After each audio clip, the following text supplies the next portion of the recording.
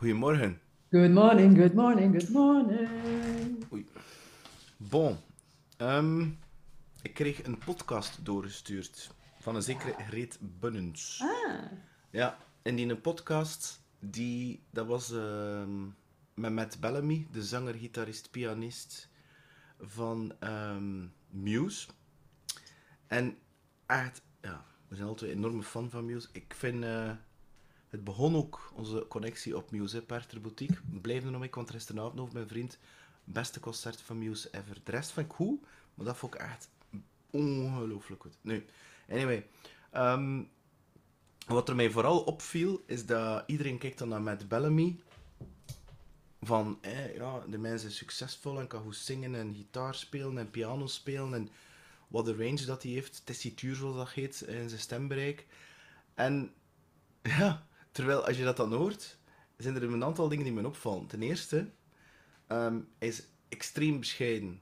Hè? En ik denk dat dat effectief ook komt, waarbij dat hij zegt, ja, voor 70 man, dan kunnen we nog gaan drinken en al, en voor 80 man ook, en voor 150 man ook ervoor, en feesten.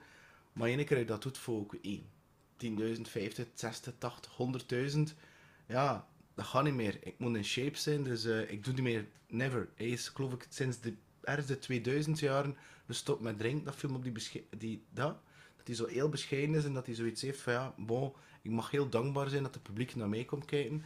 Ten tweede, wat er me ook opviel, is dat hij heel bescheiden is over zijn allee, we gaan dat zeggen dat dat is. Dat is echt een fantastische gitarist. Zowel qua techniek, zowel qua harmonie. Hij gebruikt klassieke akkoordenschema's en ook jazzschema's. En hoort dat dan ook dat hij eigenlijk zichzelf beschouwt als een mislukte klassieke muziekspeler, want dat was eigenlijk hetgeen dat hij wou doen.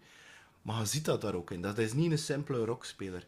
Plus dan ook het feit dat, hoe dat hij dan piano speelt, hoe dat hij dan zijn stem...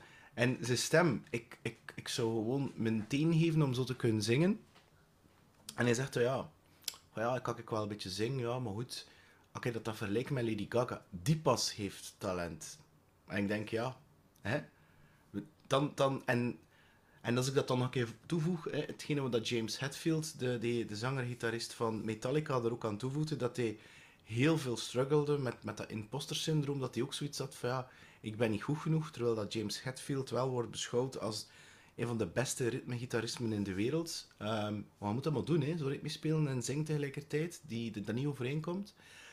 Ja, dan had ik echt wel zoiets van, ah ja, zij ook. En ik vond dat wel heel frappant hoe dat hij... Het was niet vals bescheiden, maar dat hij wel zoiets had van ja, oké. En voor mij zijn dat echte krakken die zoiets hebben van ja, oké, ja, kan ik spelen, dan kan ik wel iets goed. Maar ik bewonder die of die persoon. En ik vond niet dat hij het zei in een manier waarbij dat hij zichzelf naar beneden haalde of dat hij in een soort... hoe noem je dat? In een soort slachtofferrol stapte. Dat was het niet. Het was eerder zo van... I'm a big fan of Tom Morello. Hè? Hij hoort dat ook wel, vind ik, van Rage Against the Machine. Ehm, en als hij dan babbelt ook over die ervaring dat hij Tom Morello gezien heeft, ja, dan is dat echt net een fanboy. Hè? Dat is alsof dat er iemand van 10 jaar op in staat te de kijken naar zaal, zijn idool. Ja, ja, op ja, in de ja. zaal. Ja, ja, Hij keek ja. naar mij. Ja, ja, dat is zo. En he waved at me. En dat was zo... En ik vond dat zo mooi om die authenticiteit en die kwetsbaarheid, terwijl hij heeft wel, nou, ik snap dat ook wel, hè, een soort stage persona. Hij heeft het wereldrecord tijdens één tour van gitaren kapot slaan bijvoorbeeld op zijn naam staan. En blijkbaar zijn de vroegere feestjes blijkbaar heel berucht. Je hoort dat ook al. Op een bepaald moment is hij bezig over Bush. Hè? Dus Gavin Rossdale, dat is in de jaren 90 is die rockband redelijk populair geweest. De ex van Gwen Stefani. En ja, en je voelt dat wel. Ze hebben daar ook een hele cyclus. Wat is ik element erover had, is vooral die bescheidenheid en die zachtheid en die ja, dat ze zoiets hebben, maar ze mogen dank. Want hij is heel dankbaar, en dat is iets anders, hij is heel dankbaar voor het feit, als je dat dan hoort, hij is eigenlijk in een zijn single mom, dus zijn mama was alleen. Zijn vader is zo wat bankroet gegaan, failliet gegaan. Dus het is niet dat hij het breed had. Dus hij weet van waar dat komt, heeft er hard voor gewerkt. Volgens mij heeft hij daar keihard voor gewerkt. Ehm, en hij zegt het zelf, hè. All the ex-wives, hè. Hen drie, dat is de langste relatie dat ze ooit had. En de rest van de ex-wife, die zijn allemaal weg, ook de vrienden al. En dat blijft... En ik vond dat die bescheidenheid dan ook zoiets als van... bedankt daarvoor dat je het doorstuurde. Vond ik zo mooi, omdat ik dat totaal niet wist van hem. Ik dacht Ja. echt dat hij zoiets had van I'm the man en ik weet dat hier. En hoe is dat bij jou binnengekomen, heel dat gesprek? Ja, ik vond dat fantastisch. Ja, ik ben natuurlijk een grote fan van Muse en Matt Bellamy. Met alle drie, hè, met Dom en Chris. Maar bon, inderdaad, ik vond dat een geweldige podcast. Omdat ik, ondanks het feit dat ik dus mega fan ben en dat ik Matt Bellamy de max vind, dacht ik altijd van, dat zal wel een narcist zijn die zijn eigen beter vindt dan de rest. Hè. Op het podium komt dat soms zo wel tot uiting. Ik weet dat er een cd was waar dat Chris eens twee, drie liedjes ook op gezongen heeft. En toen ze toerden en de Chris mocht dan zingen, dan kwam hem er toch wel altijd met zijn gitaarsolo's tussen, zo precies zo van, allee, all eyes on me. Dus ik had altijd het idee dat dat een grote narcist was. Ja? Iemand die enorm in de spotlight moest staan en die enorm perfectionistisch was, wat ik denk dat hij wel is. Ja. Maar in deze podcast vind ik inderdaad, ik vind dat dus geweldig. Dat is een mooie podcast. We zullen hem er ook bijvoegen voor de mensen die mochten geïnteresseerd zijn. Ik vind het wel mooi dat de mens met komt naar boven en naar voren, dus die bescheidenheid. Ik kan daar ongelooflijk van genieten, van een pure bescheidenheid. Zeker van iemand die echt ongelooflijk succesvol is, maar die ook fantastisch goed is in al wat dat hij doet. Om dan te zeggen, ja, maar ja, ik speel toch niet zo goed piano en ik zing niet zo goed als Lady Gaga. En ja, ik vind dat iets fantastisch. En ook bij James Hetfield, idem dito, ik vind dat zo schattig. En je zou er rap zeggen van Metallica, die zijn ook geweldig. Hoe lang bestaan ze al? Meer dan 40 jaar, dacht ik.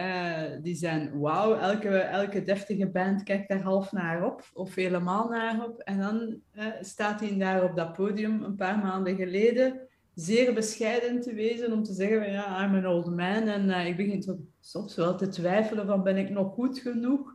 En kan ik nog wel mee met de jongere generatie? Ik vind dat een wauw. Zo van die gasten die durven in alle bescheidenheid en kwetsbaarheid toch gaan zeggen. En zonder en dat is wel een belangrijk wat jij daaraan haalt, zonder dat fake bescheiden is, want zo heb je er ook veel, hè? Of van dat fake kwetsbaar gedoe is. Ja, want Matt zegt wel niet over zichzelf dat hij zichzelf niet goed vindt. Wat hij wel zegt is van, ja, het is goed, maar als ik kijk naar Lady Gaga bijvoorbeeld, ja, dat is nog een andere klasse. En hij zegt dan ook op een bepaald moment ook van, en ik snap hem wel, hè. Ik bedoel, je kunt technisch een heel goede gitarist en ook heel veel harmoniek kennen, maar dat wil niet zeggen dat je weet hoe dat je peper en kurkuma moet maken en al van die toestanden, dat je daarvoor een topkok bent. Hè. Ik bedoel, het maken van songs, dat is een craft op zichzelf. Hè. Kijk naar Ed Sheeran, met alle respect, maar die mens heeft 4 akkoorden bij elkaar gegooid, die al 100.000 keer, en toch slaagt hij daarin voor dat weer nieuwe melodieën en voor dat catchy te laten klinken. Dat is een van de moeilijkste dingen die bestaat. Dat is de reden waarom dat Billy Joel heel moeilijke akkoorden gebruikt. Gewoon omdat dat gewoon heel moeilijk is. En dat blijft, ja.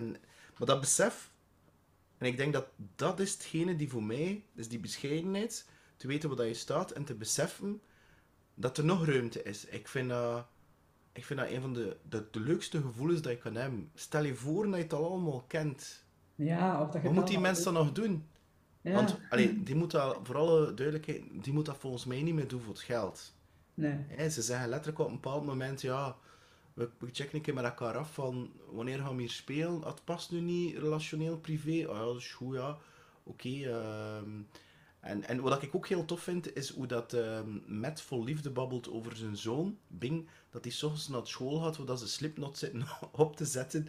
En dat hij zo letterlijk zegt, ja, mijn zoon was nu niet echt fan van Muse. Nu begint dat te komen, terwijl het harder werken. Hè. En ja, ik vond dat heel tof. Ja, er zit dat... Hij beseft zelf, dat komt bij mij zo over, dat zo'n rockstar ding dat dan een masker is. En er is dan niks verkeerd mee. Hij zet dat op en dan zet hij dat weer af. En gaat hij weer gewoon in het gewone leven gaan staan. En ik vind dat heel mooi, wat ik zeg, die bescheidenheid die tegelijkertijd zoiets heeft van, kan nog beter worden. Want hij zegt het zelf, is een perfectionist. En hij duwt ook die drummer op een bepaald moment, omdat ze hem beschouwen als een betere muzikant tegenover die andere twee. Wat hij ook een klein beetje ontkracht. En dat hij op een bepaald moment zegt, ja, ik ben hier wel bezig met de drummer aan het pushen om met een dubbele baspedaal te werken, een dubbele kick, om dat metalgevoel er kunnen in te krijgen. En dat is blijkbaar heel wat... Allee, je moet dat best wat kunnen synchronisatie hebben met je voeten, met de rest van je lijf, dus dat ververgt wel wat oefening en techniek om dat te kunnen. En inderdaad, je ziet dat wel, die groei, en dat is voor mij een van die twee... Allee, een van de belangrijkste dingen, bescheidenheid, en tegelijkertijd weten van, oké, ik kan nog groeien. En dat, voor mij gaat het over, als ondernemer, maar gelijk wat dat je doet. Gewoon te weten, oké, ik sta hier, heb daar hard voor gewerkt, dat is oké, er zijn anderen die beter zijn, wat je niet per se moet. Je kan je wel vergelijken, maar laten inspireren van, wauw, oké, ik heb nog ruimte, want er zijn eigenlijk geen grenzen. En dat vond ik eigenlijk het hele mooie aan dat, of de symboliek achter heel dat verhaal van Matt. Ja, absoluut. En het is wat dat je zegt. Hè. Ik vind, en dat is eigenlijk ook een beetje de oproep naar de mensen die kijken of luisteren. Staat daar een keer bij stil. Ik denk dat het oké is om te zeggen, net als Matt zegt van, ah ja, oké, ik ben wel goed. Hè, dus in alle bescheidenheid toch ook kunnen zeggen van, kijk, daar is nog room for improvement. En dat is die fine line. Het is oké. Weet je zijt, gelijk als jij, Peter, jij zijt een goede gitarist. Daar durf ik van uitgaan. Ik ben nu niet zo'n kenner, maar je bent een goede gitarist. Je weet dat van jezelf. En je weet ook dat er nog ruimte is om te groeien met die nieuwe cursus die je gekocht hebt. En dat geldt ook voor zoveel zaken. Ik weet dat ik ook goed ben in heel veel zaken en ik weet dat ik elke keer weer evolueer. Als ik dan terugkijk, dan denk ik van, ik dacht dat ik 2 jaar geleden dacht ik, wel, ik was goed. Maar als ik zie welke evolutie ik nu weer doorgemaakt heb, dan denk ik van, ja, oké, dus nu ben ik beter, weer elke dag een klein beetje beter. En dat is dan niet stoeven en zeggen van, ja, ik ben de beste of ik ben goed. Nee, we weten dat we bepaalde competenties hebben, skills hebben en ergens goed in zijn. We weten ook dat we nog altijd beter kunnen worden. En dat vind ik wel belangrijk, dat we... Want er is zo in het ondernemerswereldje een hele tijd, alleen dan in het business coaching marketing wereldje, is er een hele tijd een trend geweest. In het begin jaren 2000 was dat wel wat meer, maar goed, dat we moesten naar buiten komen van we know it all. En wij zijn de beste. En kijk een keer welke chique auto dat ik heb. En ik heb heel veel geld verdiend. En ik sta op het podium, all eyes on me. Ik sta in de spotlight, alsof het gepeupel moet kijken en luisteren naar u en jij zijt verheven. En ik heb trouwens die feedback ook gekregen van een vroegere coach van mij, die zei, Gretje, ja, je moogt die positie innemen op dat podium. Mensen, dat je een beetje boven de anderen staat. Ja, sorry, nee. Oké, het is belangrijk voor mijn klanten dat ik misschien 2 stappen verder ben, zodat ik ze inderdaad iets kan leren of bijbrengen of in mijn begeleiding kan inspireren. Maar ik moet niet gaan pretenderen dat ik het allemaal weet en dat ik de beste ben. Ja, en ik vind ook, dat is hetzelfde in sales ook, hè. Ik heb niet heel goede sales.